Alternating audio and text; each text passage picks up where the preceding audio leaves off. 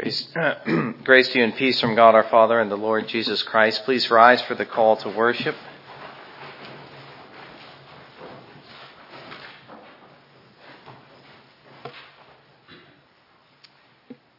Give me 1 second. All right. I didn't have a Nicene Creed, and I wanted to have that before the recitation. Hear the call to worship now from Psalm 135, verses 1 through 3. Praise the Lord, praise the name of the Lord. Praise him, O servants of the Lord, you who stand in the house of the Lord, in the courts of the house of our God. Praise the Lord, for the Lord is good. Sing praises to his name, for it is lovely. And let us do so now by standing and singing together hymn number 13.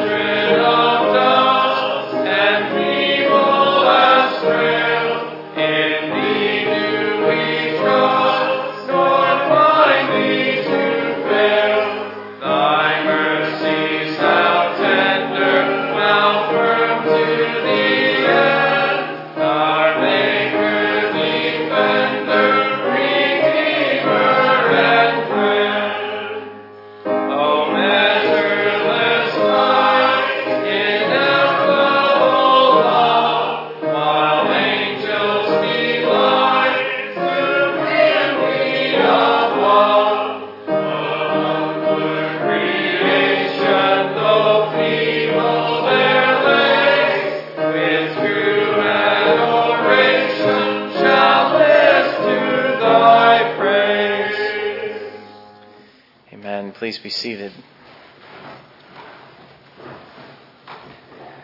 Let us pray together. Dear Lord, again we come to you with a sense of gratitude and indebtedness to your mercy and your love and your grace. We recognize that we are at best unworthy servants. We are debtors to mercy alone. We are not those who have any power or possession which commends us to you, and yet your heart goes out to us. You have an invincible and eternal desire to save your elect. You pity us, though we deserve your wrath. It is incredible to think we can hardly express our wonder and our love. Can it be that that thou, my God, should die for me? Amazing to think, and yet there it is. There is the gospel. There is the message of salvation, and there is our salvation. We look to a Savior who is both God and man. We look to Jesus Christ, a high priest according to the order of Melchizedek, not Levi, who was a man, but one who came from the line of Judah, and one who emerges from the lineage, the priestly lineage, so to speak, of Melchizedek. Lord Jesus, we are conscious of our need for your priestly work on our behalf. We acknowledge ourselves to be sinner, devoid of any good, any merit, any righteousness. When we think of ourselves in terms of your justice and your law, that is, when we allow conscience to have the say, we are full of a sense of guilt and even dread at the divine wrath. But when we move beyond such thoughts by faith to consider our priestly intercessor, our priestly offering, our priest who offers, I should say, himself for our sins, suddenly we are aware of a new reality and even a new dimension which we are able to enter into. Not that of the guilt of the sinner, but rather that of the righteousness of another imputed to us, our guilt being imputed to him. There's a wonderful truth here that we can only begin and barely to grasp, the inner logic of the gospel.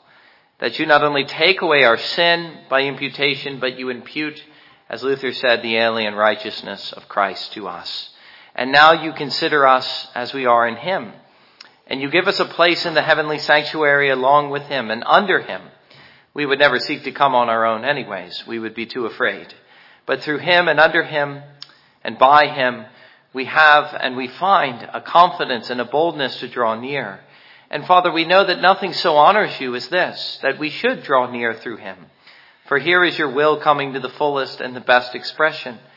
There really is no other way, either that of wrath or of grace, and we come by grace. We throw in our lot with Jesus, just as he threw in his lot with us. And so we are saved, and so we are safe, and so we stand secure. And even, may we say, perfect before the throne of God. Perfect, that is, again, not as we are considered in ourselves, but as we are considered in him. As we are counted worthy by his wounds and by his righteousness. And what is even more amazing to consider is the good things and the glories that await us. The total transformation of our bodies. The putting off of the current body of death. The lifelong struggle of sin coming to an end. We thank you, Lord Jesus, that even now you intercede on our behalf as a heavenly helper to us. But we thank you beyond that with thanksgiving and with confidence that one day the bitter struggle will end and that you will bring it to an end and that the fullness of the death which you died to sin will come to us in a way that we have yet to experience, where the struggle of sin has come to an end, where the temptations are no more, and even the trials are no more, entering in to a higher plane of existence, that of heavenly and perpetual life, a life which cannot be lost. Lord, these are the things which capture our hearts and our minds. These are the things which make up the hope which we have as Christians and the eager longing. But we confess that there is need of patience.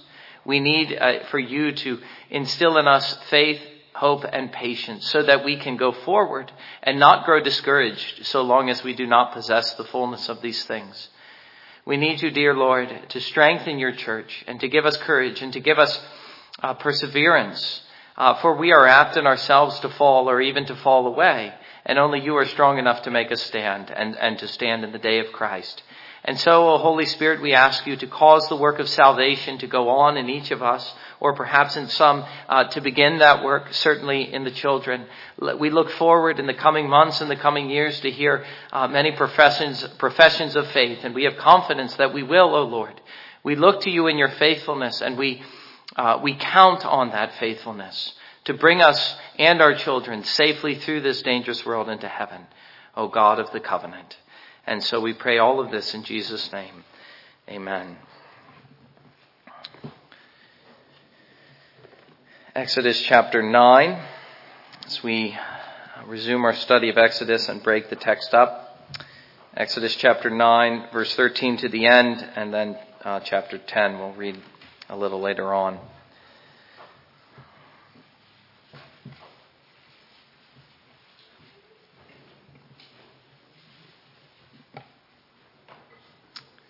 Then the Lord said to Moses, "Rise up early in the morning and stand before Pharaoh and say to him, 'Thus says the Lord, the God of the Hebrews, let my people go that they may serve me.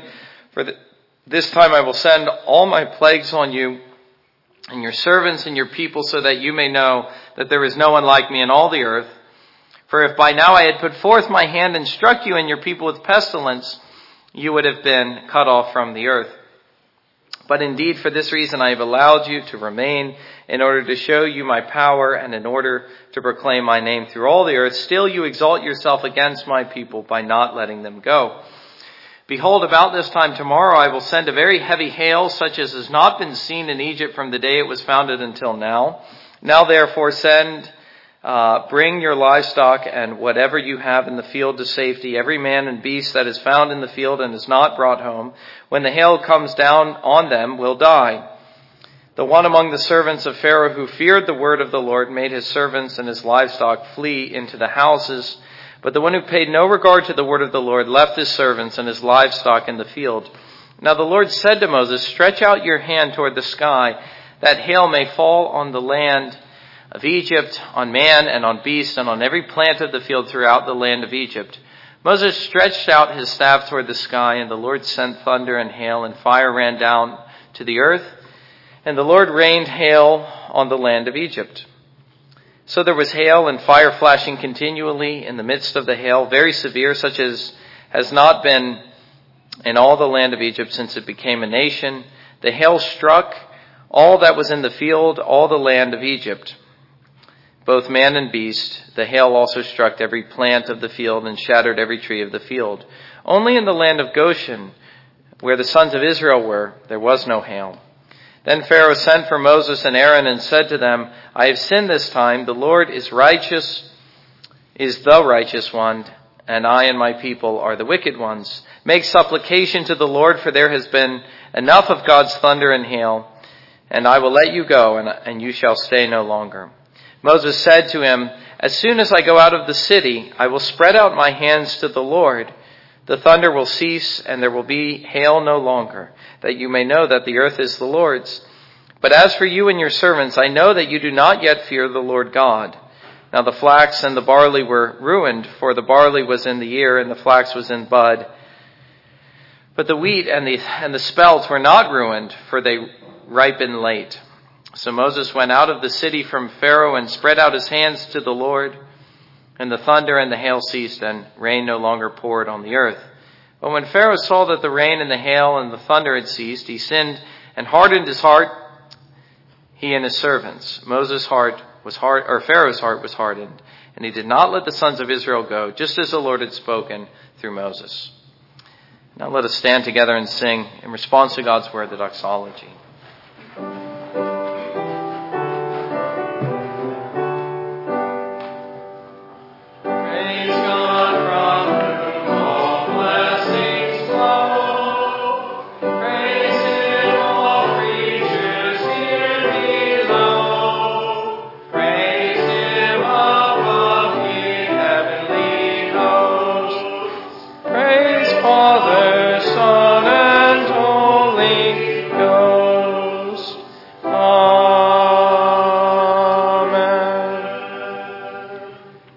Seated.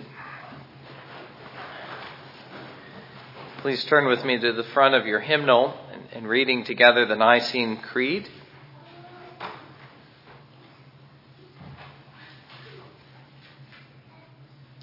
And read along with me. We believe in one God, the Father Almighty, maker of heaven and earth, of all things visible and invisible, and in one Lord Jesus Christ, the only begotten Son of God, begotten of his Father before all worlds, God of God, light of light, very God of very God, begotten, not made, being of one substance with the Father, by whom all things were made, who for us and for our salvation came down from heaven and was incarnate by the Holy Spirit of the Virgin Mary, and was made man, and was crucified also for us under Pontius Pilate. He suffered and was buried. The third day he rose again according to the Scriptures, and ascended into heaven, and is seated at the right hand of the Father, and shall come again with glory to judge both the living and the dead, whose kingdom shall have no end. And we believe in the Holy Spirit, the Lord and giver of life, who proceeds from the Father and the Son, who with the Father and the Son together is worshipped and glorified, who spoke by the prophets. And we believe in one holy Catholic and Apostolic Church. We acknowledge one baptism for the remission of sins, and we look for the resurrection of the dead and the life of the world to come. And now let us stand together and sing in preparation for the reading and the preaching of God's Word, hymn number 20.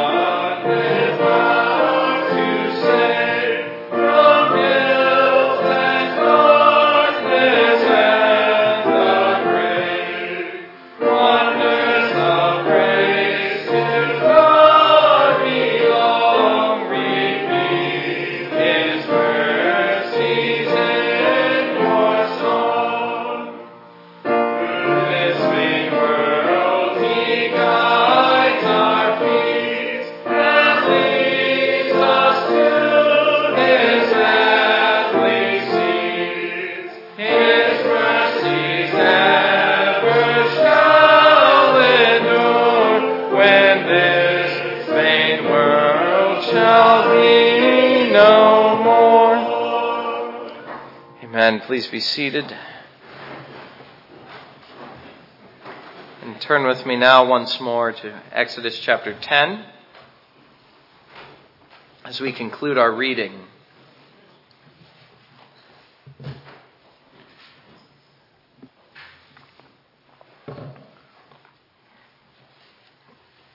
Now the 8th and the 9th plague. Then the Lord said to Moses, "Go to Pharaoh, for I have hardened his heart and the heart of his servants, that I may perform these signs of mine among them, and that you may tell in the hearing of your son and your grandson how I made a mockery of the Egyptians and how I perform my signs among them, that you may know that I am the Lord."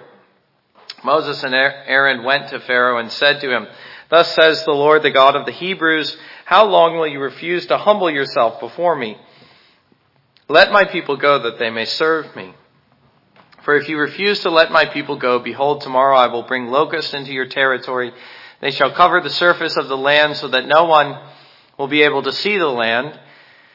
They will also eat the rest of what has escaped, what is left to you from the hail, and they will eat every tree which sprouts for you out of the field. Then your houses shall be filled, and the houses of all your servants, and the houses of all the Egyptians, something which neither your fathers nor your grandfathers have seen from the day that they came upon the earth until this day." And he turned and went out from Pharaoh.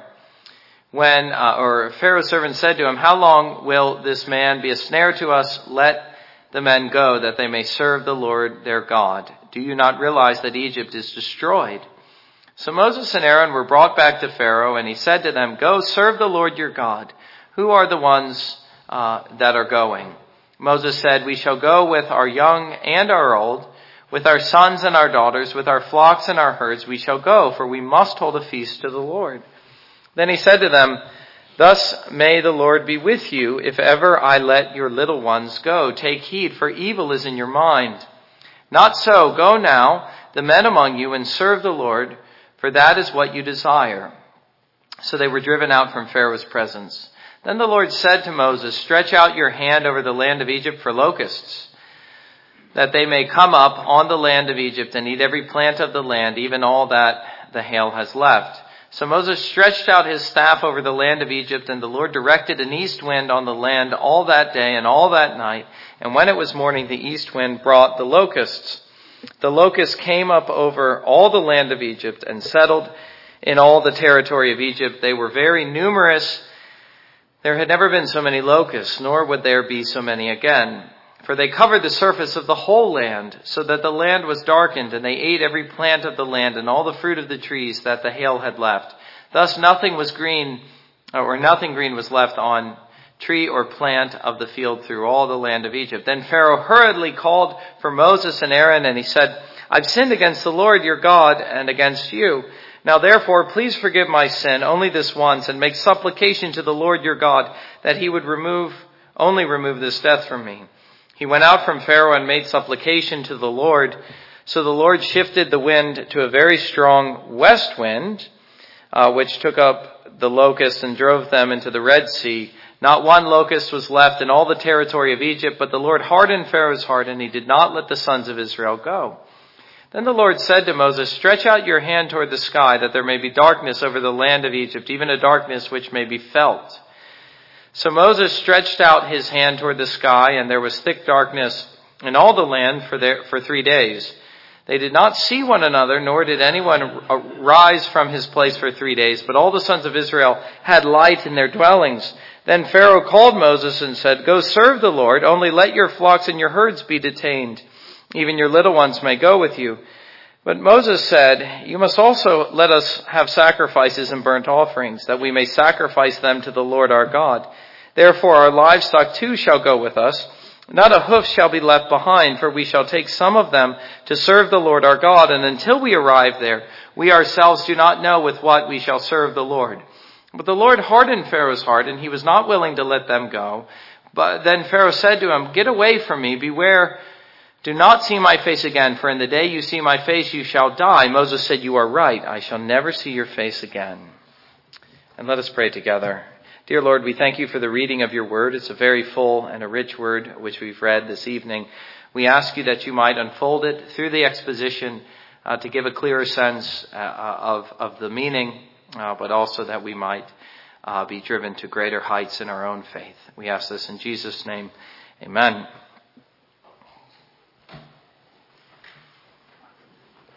Well, if you remember, Pharaoh and his confrontation with Moses and his confrontation with Pharaoh has 10 plagues which he cast. Well, 9 really. The Lord cast the last. And those 9 are divided very naturally into 3 sets of 3s. We are here considering the last set of 3, the last triplet before the final climactic one, which we will consider next time. Following the plagues of blood, frogs, and flies, after that, swarms of flies, death of cattle, and boils, the final three mark out a new stage. You remember that while the first three all Egypt shared in common, and that included Israel along with them, in the second three a mark of distinction was made. Those who were in Goshen were exempted.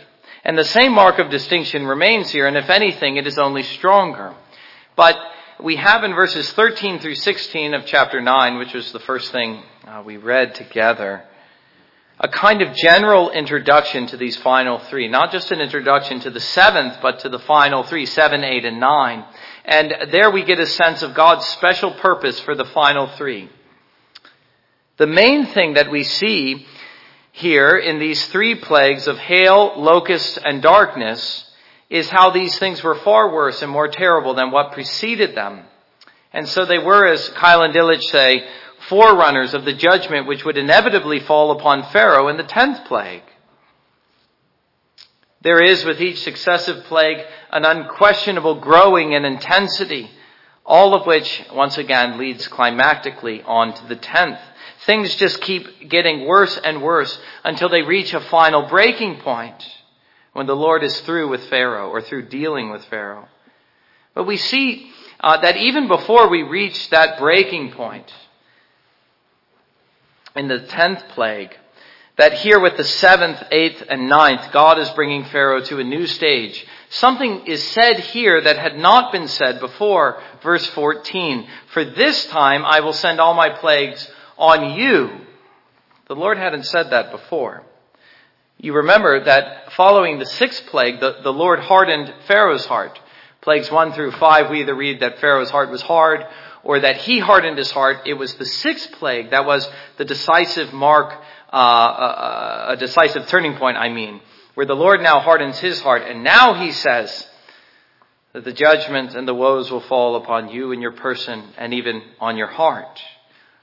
And as we see continual references to the heart of Pharaoh, we recognize that God was dealing with Pharaoh individually as much as Egypt nationally in all of this. And more it was Pharaoh who becomes the focus up to the end. But before I make further general observations about these three plagues, let us notice certain things about each in particular. First of all, the hail, which was the 7th plague. What stands out to me here about the hail is not so much the hail itself as what accompanied it, namely thunder and fire, which is highly remarkable. Verses 22 through 24, the Lord said to Moses, "Stretch out your hand toward the sky, that hail may fall on all the land of Egypt, on man and on beast, on every plant of the field throughout the land of Egypt." Moses stretched out his staff toward the sky, and the Lord sent thunder and hail, and fire ran down to the earth. And the Lord rained hail on the land of Egypt. So there was hail and fire flashing continually in the midst of the hail, very severe, such as had not been seen in the land of Egypt since it became a nation. Obviously, this was a terrible woe. And it marked a great calamity in the life of Israel and in the life of Egypt and the life of this man Pharaoh. And so you get a clear sense by what is being said there that the Lord was working desolation in the land as well as striking terror in the hearts of men, especially, as I say, the man Pharaoh. I'm reminded here of something that comes a little bit later in the giving of the law at Sinai, where we find the same features. We find thunder and fire. And the same response, the terror was struck in the hearts of the sons of Israel. Chapter 19, verses 16 through 19, if you want to read that later. So I would say this, both about this phenomenon which we find here and later, that the Lord has a way of making his presence known, if only by secondary means. To come by fire and thunder is enough for men to know that he dwells in the land, which is what the Lord had been saying.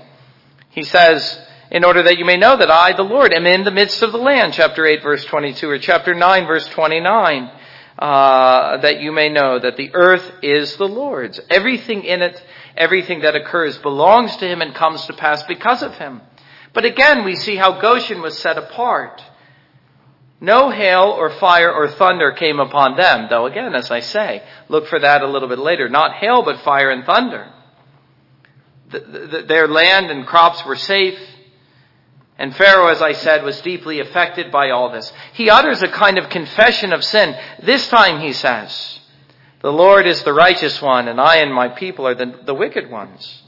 He begins, it would almost seem, to repent. Though we'll return to that thought later on in the sermon. The false repentance of Pharaoh.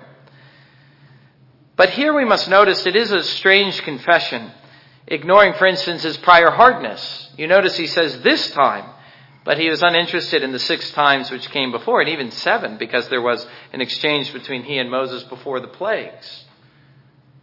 And in reality, all he was seeking is deliverance from the present hardship. Let's see, how does he put it?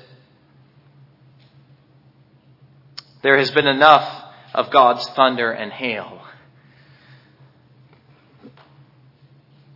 So he asks only that the plague may be averted, not for God to deal with the plague of his own heart. You notice that Moses rightly suspects that he still does not fear the Lord by what he says in verse 30. "I know that you do not yet fear the Lord God," even though he had uttered a kind of repentance. But amazingly, to demonstrate the long suffering of the Lord and of the righteous in the presence of wickedness, he prays anyways. He intercedes on behalf of Pharaoh that the plague may be averted, and so it is. And to no one's surprise, Pharaoh returns immediately to his former hardness. In the 8th instance, we have the locusts.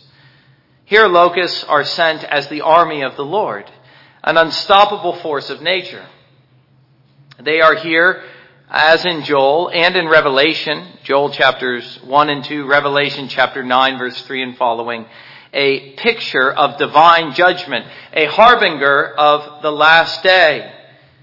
Whatever was left in the land from the hail's destruction was now finished off by the locusts. Total destruction was the result, a picture of the woe the last day will bring. Following that, darkness. And here we must realize that the darkness which Egypt experienced in the land went beyond the darkness of night. It was something more terrible. It was something that could be felt and which struck terror once more in the hearts of men. It was more like the utter darkness of hell, which now befell the nation of Egypt, and which no light could dispel for 3 days. It was an utter darkness. And it was a darkness which corresponded to their spiritual state, as Jesus indicates in his preaching in John chapter 3, that men love the darkness rather than the light because their deeds are evil. A fitting judgment for this wicked nation. Whereas we notice again a mark of distinction which the Lord makes, that the people in Goshen, a picture of the church, dwelt in the light. Verse 23, chapter 10, verse 23. They did not see one another, nor did anyone rise from his place for 3 days, but all the sons of Israel had light in their dwellings. What a fitting picture, beloved, here of the difference that God makes between those who dwell in God's house and those who make their Sabbath day a day of darkness and worldly pleasure. Well, so much for the plagues. In particular, let me make a few comments about the plagues in general, because that is our great interest, the way they come to us as a triplet. Locust, hail, and darkness. There are 5 points here I want to make, which we notice in each of these, or all of them together. The first is how each of these plagues, terrible though they were merely the intensification of natural phenomena with which the Egyptians were already familiar. And you might think in saying that in somehow I am diminishing the supernatural element, but I assure you I am not. The Lord was taking bad things that they had experienced and just bringing them in a worse way. Natural phenomenon intensified. The Egyptians knew all about hail and darkness and locusts. They had experienced these things before. What was so different about them now was the way they came so suddenly and with such incredible intensity and precision. What was the Lord indicating by this? By intensifying natural phenomena.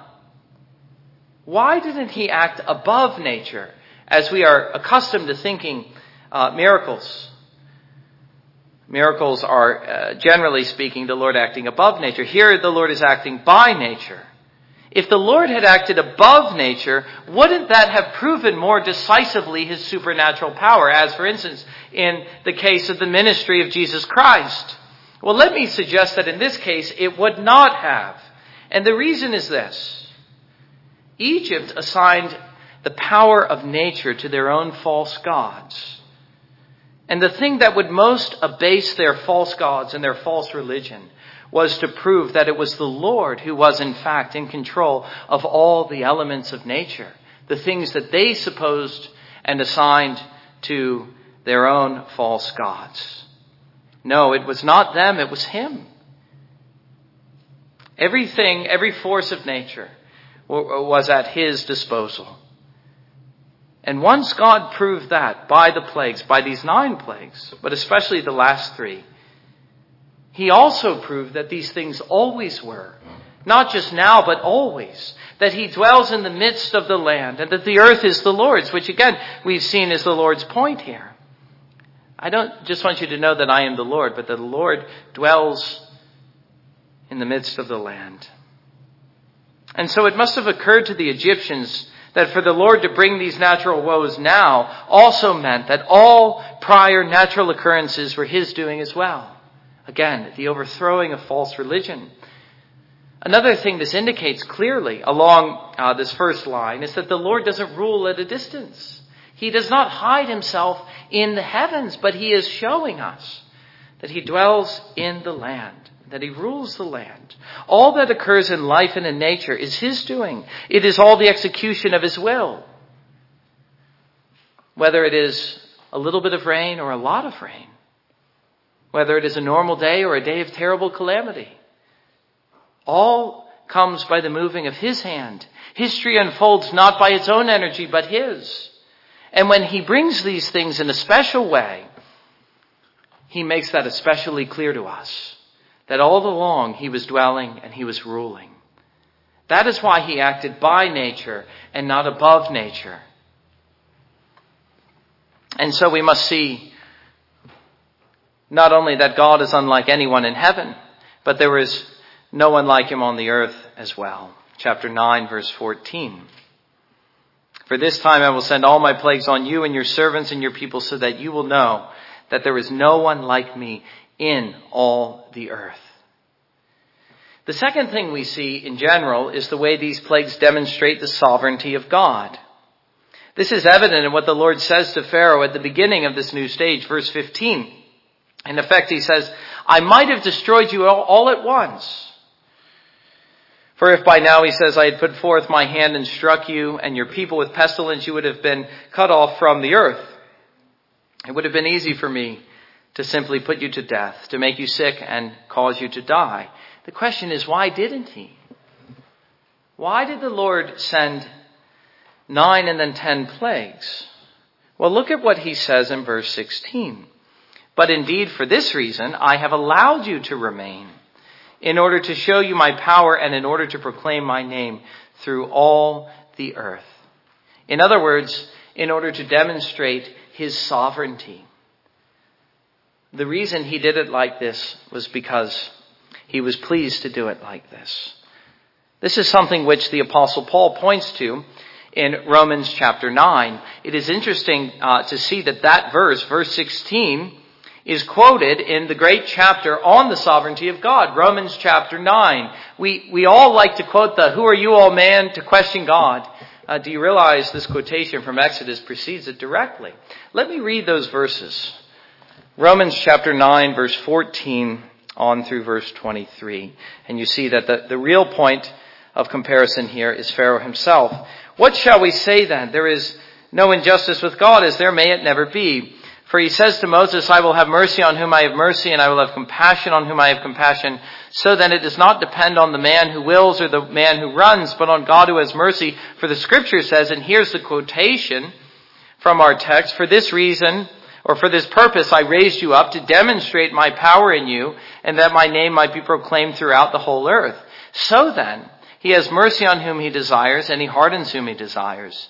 You will say to me then, why does he still find fault? For who resists his will? On the contrary, who are you, O man, who answers back to God? The thing molded will not say to the molder, why did you make me like this, will it? Or does not the potter have a right over the clay to make the same lump one vessel for honorable use and another for common use? What if God, although willing to demonstrate his wrath and to make his power known, endured with much patience vessels of wrath prepared for destruction? Think again of Pharaoh. And he did so to make known the riches of his glory upon vessels of mercy, which were prepared beforehand for glory, even us, whom he also called, not from among the Jews only, but also from among the Gentiles. I went a little bit beyond what I said I would. I said I would end at verse 23. I went through verse 24.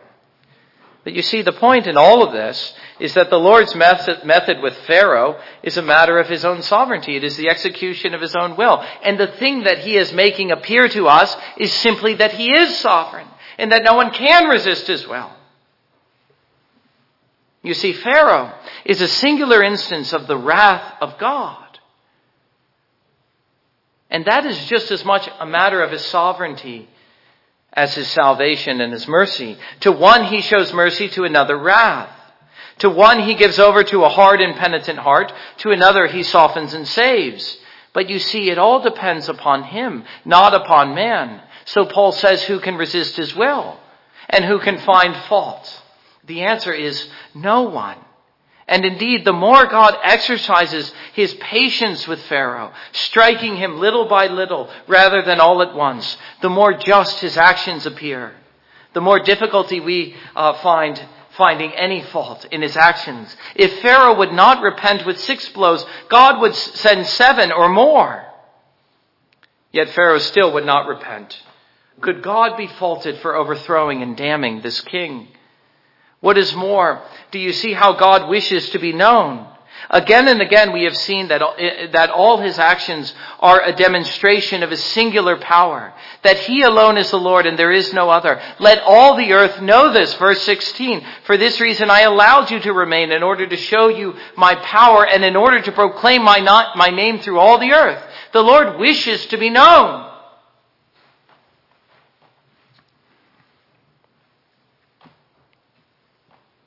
Let the earth know this, he says. Let God's treatment of Pharaoh stand as a memorial to his power over the kings of this world. The more God suffers the evil king, the more he is glorified in his destruction. Matthew Henry. Not only that, but let the church herself draw great comfort from the same thought. Chapter 10, verses 1 and 2. Then the Lord said to Moses, go to Pharaoh, for I have hardened his heart and the heart of his servants, that I may perform these signs of mine among them, and that you may tell in the hearing of your son and your grandson how I made a mockery of the Egyptians and how I performed my signs among them, that you may know that I am the Lord. So often it was that he may know, or that you may know, speaking to Pharaoh, but here he's speaking to Moses. I want you to know. I want your children to know. I want your grandchildren to know that I am the Lord. Look and behold and know that he is the Lord. You see, the same truth is capable of comforting one and frightening another. But let the church never be frightened. Not by the kings of this world, nor by God himself in his sovereignty. Let her rather be comforted. Let her celebrate his greatness and his power. Let her know and declare that he is the Lord and that he alone is worthy to be praised. Let us tell our children and our grandchildren. Let this be the testimony not only of our generation, but of generations to come.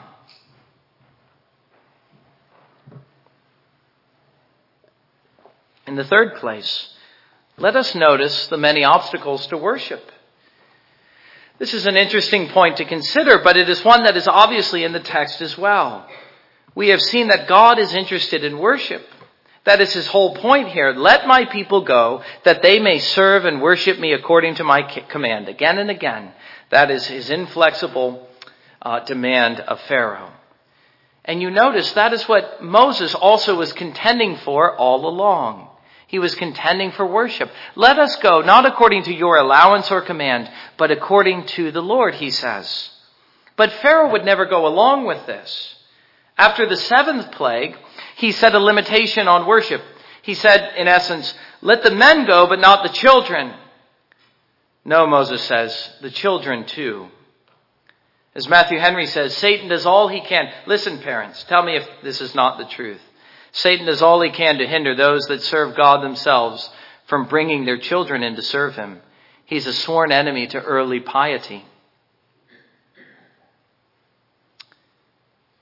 Following that, he says, Pharaoh, the children may go, but not the animals. Supposing the animals that stayed behind would bring them back. If only they left their animals, perhaps they would return. But Moses says, no, the animals too must go. For we must sacrifice to the Lord. And who is to say what he might require of us? In other words, O king, it is not for you to place any limits on worship. And so we must not only worship God with our families, but with all that we have. For he may require anything of us at any time, just as Moses says. It is never right to hold back or to put our hand to the plow and look back or set a limitation on what we might give to God. Moses here stands as the true worshiper, though a king would hinder him. He does not look for direction from the king as to how God might be worshipped. Though he was in a state of slavery, he did ask permission. But also notice, and surely this too is a most interesting point, the saints in relation to the world in their desire to worship God. We will not allow the world to hinder us. We will not allow the world to limit us, at least insofar as it is in our power. But do you notice, and I alluded to this earlier, but let me say another word about it, how willing we are in our worship of the true God to pray for rulers and those in authority? Do you see how willing Moses is in his desire to worship God to pray for the king, though the king was his enemy, to ask God for their deliverance? Not only that, but our enemies?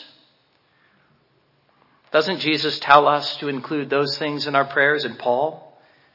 What is so amazing to see here in the saintly man, Moses, is all Pharaoh had to do was ask, Moses, will you pray for me? And he prays for him. Secretly, the wicked, like Pharaoh here, know that God hears our prayers. They pretend they don't know it, but deep down they do. And as I say, all they have to do is ask. And so we will pray.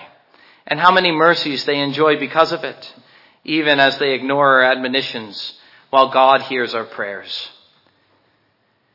In the fourth place, I said we would return to this thought as well, and that is the false repentance of Pharaoh. This is another alarming feature of the text, one which you cannot fail to miss. How far the repentance of man falls short of true repentance.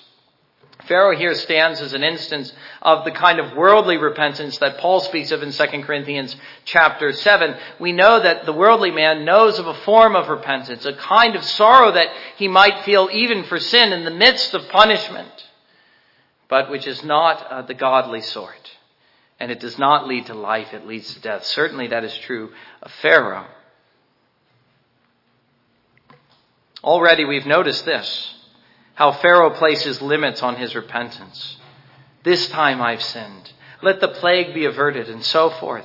He cries out not under the pangs of conscience, but under the pangs of infirmity and calamity. His repentance, as I say, was of a worldly sort, not a godly sort. Not only that, but he even foolishly assumes that he is in a position to bargain with God the terms of his repentance. I will allow this, but not this. He seeks to bring God to his level and his terms in order to satisfy himself that he really repented. Of course, this is also what the Pharisees did. In the preaching of Jesus, you notice he exposes really the heart and the essence of Pharisaism, and that is that they brought the law down to their level. They made it easy to keep. And Jesus exposes that very easily by saying the law goes much further and runs much deeper than you ever imagined. What we need to realize is that Pharaoh and the Pharisees stand with all the wicked. This is what all men do. They content themselves with a kind of partial obedience and repentance, thinking they have satisfied the demands of God and their own conscience by bringing them to their level. But Jesus corrected this once and for all when he said, you have to be perfect. Matthew chapter 5, verse 48. The law is never relaxed because imposed on sinful men, or worse, because man is not inclined to keep it or doesn't want to keep it.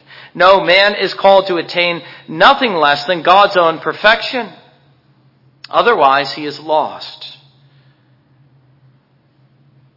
And we see how lost Pharaoh becomes when God rejects his repentance. He is enraged by Moses' repeated refusal.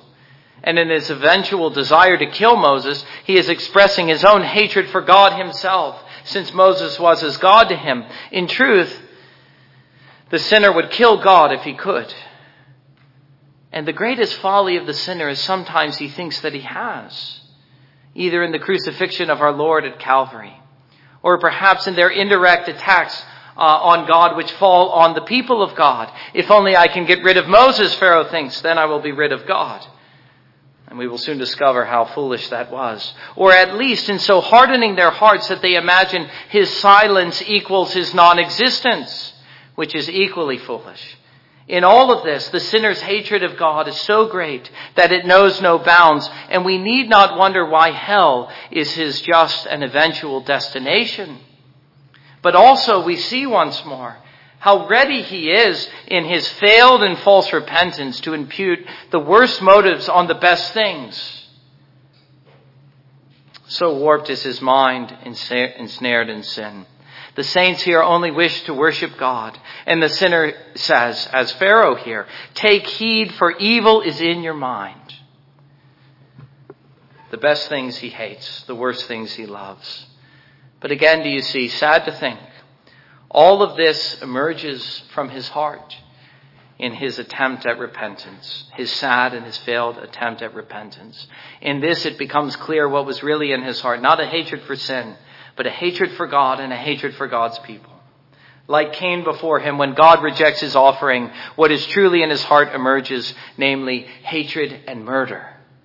And that's why the whole incident ends with his declaration that if Moses ever comes to him again, he will kill him. The final point is this. It is what we've seen all along throughout the Exodus, that there are two kingdoms engaged in total conflict. And there was one sermon I devoted almost entirely to that thought. Theologians call this the antithesis. Total, irreconcilable war between the kingdom of God, or the kingdom of light, and the kingdom of darkness.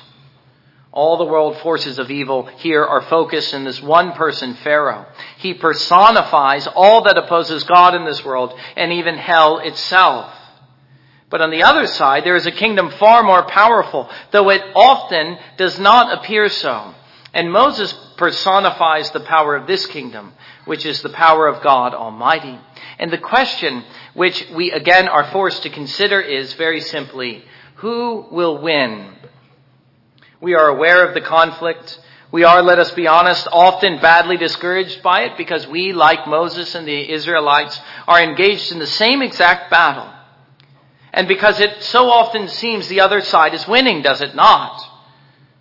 But here's the truth we all need to hear. God is never the loser. Never.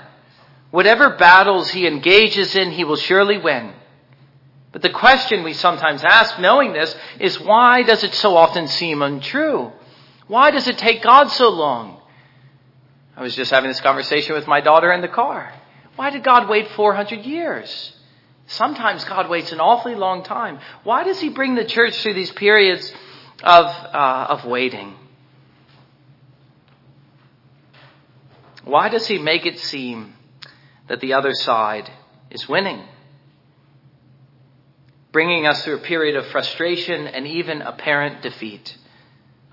Well, look at Israel here. Do you think at this moment she felt victorious? God was preparing her for victory, but did she yet enjoy it? Well, she enjoyed the distinction between herself and Egypt, and God was surely showing his favor by not making the same plagues fall on Israel and Goshen. But let us be honest in saying they were still slaves in Egypt.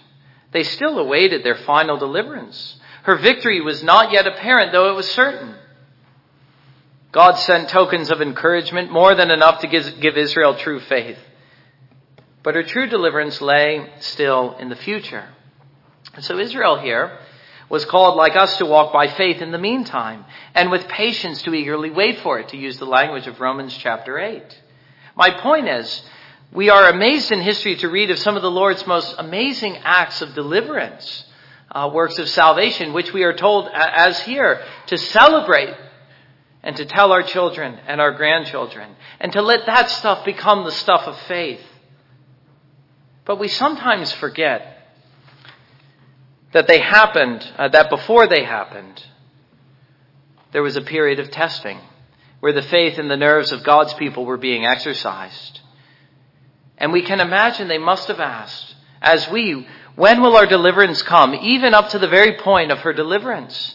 Think here, for instance, of the disciples when their Lord was crucified. How sad things seemed then. How afraid they were as they were found hiding in a home for fear of the Jews. How far off their victory seemed. When the hour and the power of darkness, it seemed, was prevailing. There was an apparent victory, which discouraged these downcast disciples. But in reality, the darkest hour brought, as we know, the brightest deliverance of all in the resurrection. And so I'm just saying that God loves to do this sort of thing. I've said it before, I'll say it again. It's one of the most amazing things we discover from the book of Exodus, and in reality, the whole of the Bible, that God enjoys the fight. He relishes it.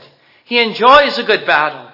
He is even prepared in the battle to appear to be defeated. I confess I sometimes wish God would just make things easier, and I know you feel the same. But that isn't what God does. Remember, He is sovereign here, and history is the unfolding of His will. And everything that happens in history is meant to make us see this. He makes things hard. I go further. He makes them seem impossible. And only then does He act and appear as the church's deliverer and Israel's redeemer. And so my message to you is what God said to Moses at the beginning of chapter 10. Tell the people not to be afraid.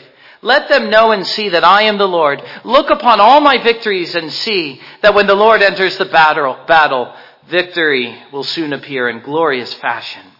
And so long as we must wait, we have more than enough evidence of His goodness to exercise faith and patience, eagerly looking for what He will do, even if kings should threaten to kill us. Amen. And let us stand in response to God's word by singing together hymn number 32.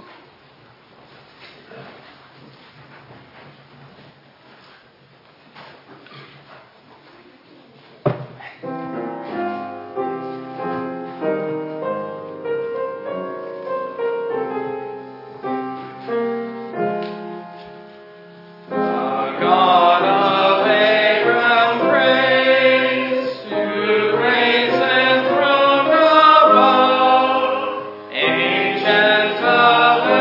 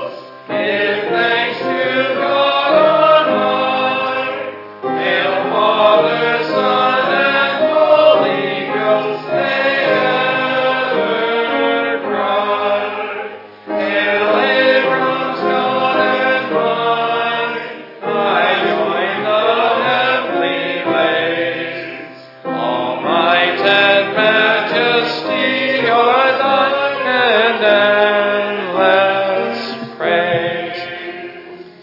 Receive now the Lord's blessing. The grace of the Lord Jesus Christ, the love of God, and the fellowship of the Holy Spirit be with you all.